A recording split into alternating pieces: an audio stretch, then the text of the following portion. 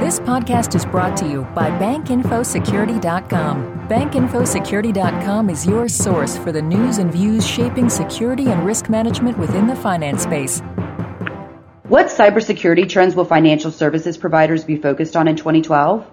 As banking institutions prepare for conformance with the updated FFIEC's online authentication guidance and position themselves for new investments in enterprise-level and cross-channel fraud detection, Bill Wansley, a consultant with Booz Allen Hamilton, says they should stay focused on long-term security, not just compliance. Bill, Booz Allen recently listed its top financial services cybersecurity trends for 2012, which highlight the impacts increased mobile use and organized crime are expected to have on banks and investment firms in the coming year. Can you tell us a bit about the trends and how Booz Allen determined these to be the top 10? Sure, I'm happy to talk about this. Booz Allen has a pretty broad base of customers, from the government to commercial to international clients, many of whom are doing business directly supporting financial services or maybe financial institutions on their own. So what we've tried to do is find a way to bring relevant awareness to the real security threats that are facing financial institutions. So based on the number of jobs we've had in the past couple of years in these environments, we got together essentially a focus group of our experts to pull together what we saw as the emerging trends, specifically in technologies, emerging trends in the threats, and built on our experience in cyber intelligence, where we see the threats evolving to. It's a constantly evolving environment. And then looked at the regulatory environment to see how all of this would come together almost in a systematic way to provide an environment that could be very risky for financial institutions going forward.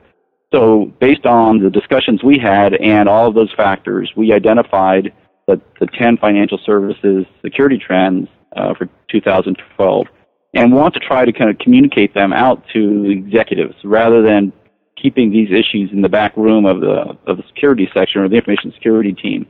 We want to try to raise these issues as risk issues to executives so they fully understand and are aware of the type threats that could be affecting their institutions. And I'd be happy to go through those if you'd like to do that. Yeah, sure. I actually would like for you to go through some of those. I have noted some of those as well. And of course, mobile was one that seemed to be of growing concern. Could you talk a little bit about mobile? Sure. Mobile is a very relevant topic across all industries, but specifically financial services. In some ways, financial services have an advantage because there are already very tight controls on the use of mobile devices around any trading that would happen in the market. Once you get outside the trading floor that's controlled by communications, we're finding that many employees are using their mobile devices. Many of them have, like many of us, an iPad, an iPhone, or another smartphone device, and they're using different service providers that provide them clouds where their information is going so that all their devices can connect to them. So all that's terrific, and a lot of companies actually adopt bring your own technology to work now, so that rather than having firm-issued laptops or other mobile devices, people are bringing their own. So there are obviously a lot of advantages to that as the newer generations like to bring their own devices with them, but the downside is the potential risk for the institution. So each time you have another one of these mobile devices that is not controlled through a hosted server within the corporation, you're then providing access to potentially corporate information directly through these devices that don't have the kind of built-in monitoring and security features that a corporate-issued device would have. So that's particularly true any place where there's the bring your own technology to work kind of policy in certain companies, but it's also true for anybody who's using a cell phone. And in fact, you'll see a number of people walking out of banks that have their corporate cell phone, they have their personal cell phone. And while they use their personal cell phone for personal use, oftentimes there's sensitive information that could be discussed on that as well. So the issue is not to say stop using mobile devices. The issue is just asking executives to think about their policies, procedures, and what potential risks that may be bringing on to their enterprise unwittingly, and what they can do to help mitigate that. And there are steps you can take to mitigate the mobile environment, but it has to be done in a very deliberate way with a little forethought and planning and operational monitoring. I did want to ask also, Bill, about protecting executives, and I think this might be a nice segue. How vulnerable are executives to spear phishing attacks, and organizations, when we take a step back and think about the environment today with the advent of social media and personal information basically being accessible all over the web, organizations aren't as cushioned today as they were in the past. What can the industry do to protect itself? That's a great question. I mean, and frankly, social media is evolving so rapidly that privacy controls on a number of the social media outlets are being updated constantly. So the good news is industry is aware that through the benefits of social media are to create those broader networks of colleagues and friends that you can share information with, that you have to have some controls on privacy and access to some personal information. So back to your original question about executives, there is certainly a trend where there are some individuals out in the internet who are looking at very closely who are the executives leading some of these firms. A lot of them are considered to be part of the 1%, so they're sometimes targets for people looking at them. And they can be targets for a number of reasons. One, some hackers just want to embarrass CEOs and bring attention to them, where they live, how they operate, what their personal lives are like. Sometimes there is some organized criminal aspect of this where they actually want to take and steal financial information for their own personal benefit. And thirdly is the group of foreign intelligence services that may want to collect important information for business purposes, for foreign espionage. So all these three kinds of threats are potentially tracking executives, linking from social media and doing additional research, and then doing, as you mentioned, spear phishing attacks or other sorts of collection. What I mean collection is collecting information on the executives so that later on it could be used for another attack. Most commonly known today in industry is an advanced persistent threat, which is abbreviated APT. And that is the advanced, sophisticated threat that works over time to do the social engineering on executives to understand who they are, where they come from, to find those vulnerabilities, to be able to send them an email and get them to open an explosive package on their machine, for example. So we are seeing increasing trends in this area. There are executives now getting a little more concerned and getting more careful about what they're placing on their social media pages. At the same time, again, this is a manageable problem if the corporations and the executives sit back and think about what their exposure is, do an assessment of what their exposure is, and then understand how to manage that exposure to get both the personal gain and business gain of social media without overexposing corporate information too much. And what about risk assessments, Bill? How thorough and ongoing are most risk assessments, especially when it comes to cybersecurity threats? I believe most institutions do a very good job with risk assessments. The challenge is, of course, the risk is changing constantly. So you have to ensure that the way in which you go about doing assessment is up to date with the latest threats and understandings and is pretty thorough across the organization. Some organizations are very centralized, and the policies and procedures and controls and governance posture is very centrally controlled, and it's much easier to get a handle on where you are. Other global corporations are widely distributed and have very different policies across. So that takes a great deal more effort to ensure you know where your risks are in one part of the world versus the other part of the world. But in general, I think the financial services industry probably does better than most in assessing risk and reporting that information to their chief risk officers. And I wanted to also ask about the soon-to-take-effect updated FFIEC guidance, which relate to online authentication practices. How prepared are most financial services organizations for this upcoming guidance? And when it comes to risk assessment being a key part of that, how prepared are they from a risk assessment perspective? I think most major financial institutions really try to stay ahead of all guidance coming from regulators to them. So I think a number of them have been expecting the FIEC guidance, and I think they're actually leaning forward in that area. A lot of them are exploring different technologies, different procedures. They're looking at the impact on their business and doing the kind of risk that is the kind of trade-off between how is this going to affect my business and how can I put in efficient practices in place to comply with the guidance. So in general, I think they're doing pretty well. If some of the smaller institutions may not have as big a problem to deal with, they still need to take the time to assess where they are and ensure that they're ready to comply, because the regulators will insist on this in the very short term. Now, you've mentioned globalization, and I'd like to talk about that with the FFIEC guidance in mind, because the FFIEC guidance, of course, relates to U.S. institutions. But what about the global impact of the updated FFIEC guidance? What are institutions doing globally to enhance their user as well as transactional authentication practices? Well, as you might imagine, most of the big banks have global transactions, and they have corresponding bank relationships with other institutions. And you can imagine if you've got a really strong security program at your home office, that might be great. But every day you're dealing with millions of transactions coming in from international corresponding bank relationships, different vendors, different customers. So it really, even though it may be U.S. law, what we're seeing is that our U.S. guidance, U.S. and U.K. guidance dominate global financial transactions because it just drives practices across the world. So I think as you see most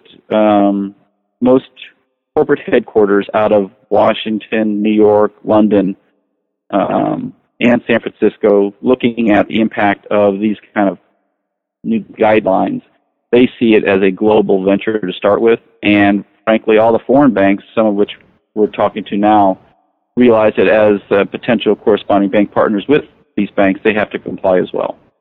And what about increased regulatory scrutiny generally? I'm talking about globally as well as domestically. Are financial organizations making investments in the right types of technologies and solutions to ensure that they're complying and conforming with existing as well as perhaps upcoming mandates and standards that wouldn't just affect us domestically but internationally? Sure. The real challenge is the cost of technology for a financial institution is skyrocketing. A number of banks are struggling to try to get their costs under control. So there's this trade-off between increased efficiency and effectiveness, and trying to keep your costs down moving forward. And that's why you see a lot of large institutions moving towards cloud structures, which do potentially offer tremendous cost savings and efficiencies. But correspondingly, there are some new security controls that need to be in place with the cloud architecture to allow them to make those changes. I think you'll see, and as we see coming forward in the next year, a lot more questions about cloud security and about how to do that. And that's specifically to your point, that if these institutions are going to be able to continue to maintain some control of their cost while changing technologies to satisfy regulatory requirements, they're going to have to do some evolution of their architectures into public and private cloud structures that allow them to be able to do that. And the big institutions are doing that. They are now looking at it. They're thinking about how to better keep their cost under control and increase their security postures going forward. So I think you're going to see a fair amount of activity, thought leadership, and development in this area, because if the banks don't maintain control of their cost in implementing these new technologies, they're going to have a rough road ahead. And what about the public-private partnerships? You've touched on that just a bit here. How will government get more involved in the cybersecurity effort? Well, that's a great question. Clearly, the Department of Homeland Security in the United States is responsible for protecting the homeland. So there is going to be increased involvement, I believe, by the government bodies in the United States to try to protect the homeland. But in the end, most consumers believe the banks who are holding their data are the ones that are responsible for providing security of their particular financial information and personal data. But I tell you what, the FS-ISAC is absolutely the best example of where a public-private partnership seems to be getting some traction. Established a number of years ago to protect the nation's critical infrastructure, the FS-ISAC provides that information sharing amongst the financial services institutions. Booz Allen is an affiliate board member. We're not a bank ourselves, but we certainly participate in that body, and we believe that's exactly the kind of body that needs to go forward to ensure that we have sufficient protection for our nation's critical infrastructures like the financial services industry. So there are other institutions or other groups being stood up by the banks between themselves to help share information. And I believe you'll see this January new legislation coming off Capitol Hill that will actually direct some very specific sharing of information between the government and the financial services industry. So this is really a very hot topic, and look for, as again, 2012, seeing legislation in January coming out in this area, and very specific bodies like FS-ISAC being reinforced to share that information more broadly. And this may seem like I'm shifting gears a bit, but it actually does relate to the public-private partnerships and the need for more government involvement. I wanted to ask about malware. We talked quite a bit about spear phishing attacks and phishing attacks, and of course, Zeus continues to evolve, and it has become much more prevalent throughout the world.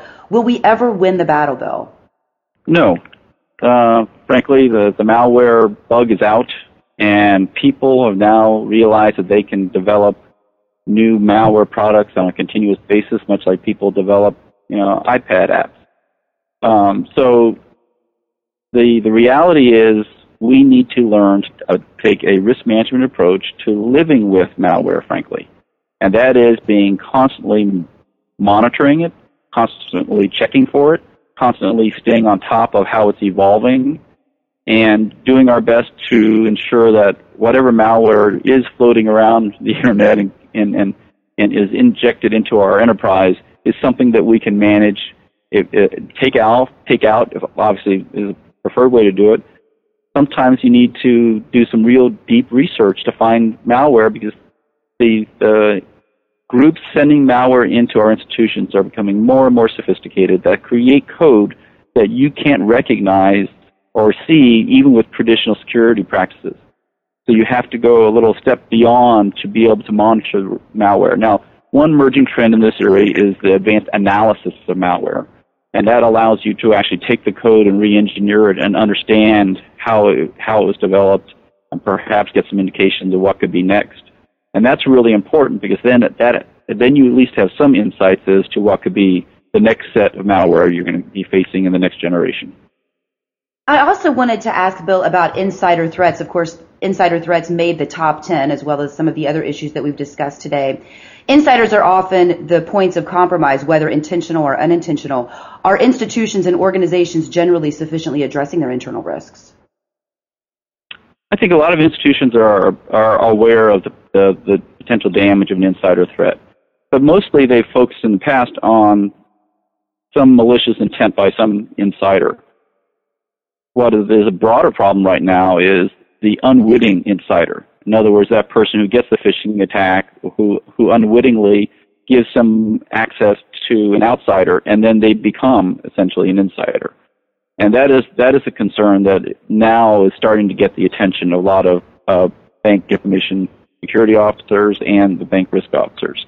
And that is, how do you ensure that your staff have enough awareness to be able to see when they are being set up as a potential unintended insider.